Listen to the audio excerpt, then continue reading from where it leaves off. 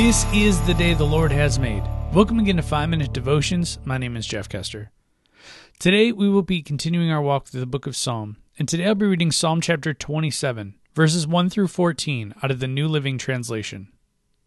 The Lord is my light and my salvation, so why should I be afraid? The Lord is my fortress, protecting me from danger, so why should I tremble? When evil people come to devour me, when my enemies and foes attack me, they will stumble and fall. Though a mighty army surrounds me, my heart will not be afraid. Even if I am attacked, I will remain confident. The one thing I ask of the Lord, the thing I seek most, is to live in the house of the Lord all the days of my life, delighting in the Lord's perfections and meditating in his temple. For he will conceal me there when troubles come. He will hide me in his sanctuary. He will place me out of reach on a high rock. Then I will hold my head high, above my enemies who surround me. At his sanctuary I will offer sacrifices with shouts of joy, singing and praising the Lord with music. Hear me as I pray, O Lord. Be merciful and answer me. My heart has heard you say, "Come and talk with me." And my heart responds, "Lord, I am coming." Do not turn your back on me. Do not reject your servant in anger. You have always been my helper. Don't leave me now. Don't abandon me, O God of my salvation.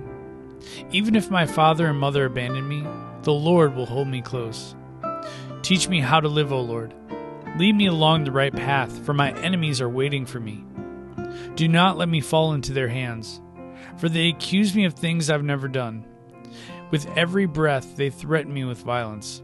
Yet I'm confident I will see the Lord's goodness while I am here in the land of the living.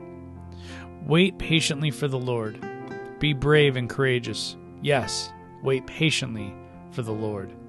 In verse 14 where it says, wait patiently for the Lord, I think that's something that we all struggle with. We want things done in our time and on our terms. We have so much trouble waiting on God. And that's why the verse goes on to say, be brave and courageous.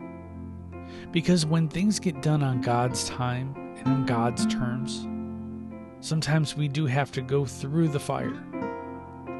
But when you go through the fire, know that God is right there beside you.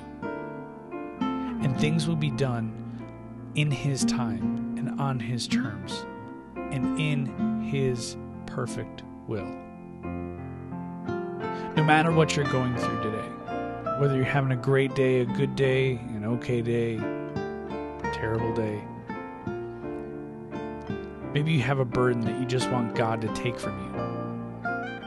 Understand, wait patiently for the Lord. Be brave and courageous. And then lastly, wait patiently for the Lord. Let's pray. Heavenly Father, we ask that you would instill in us patience.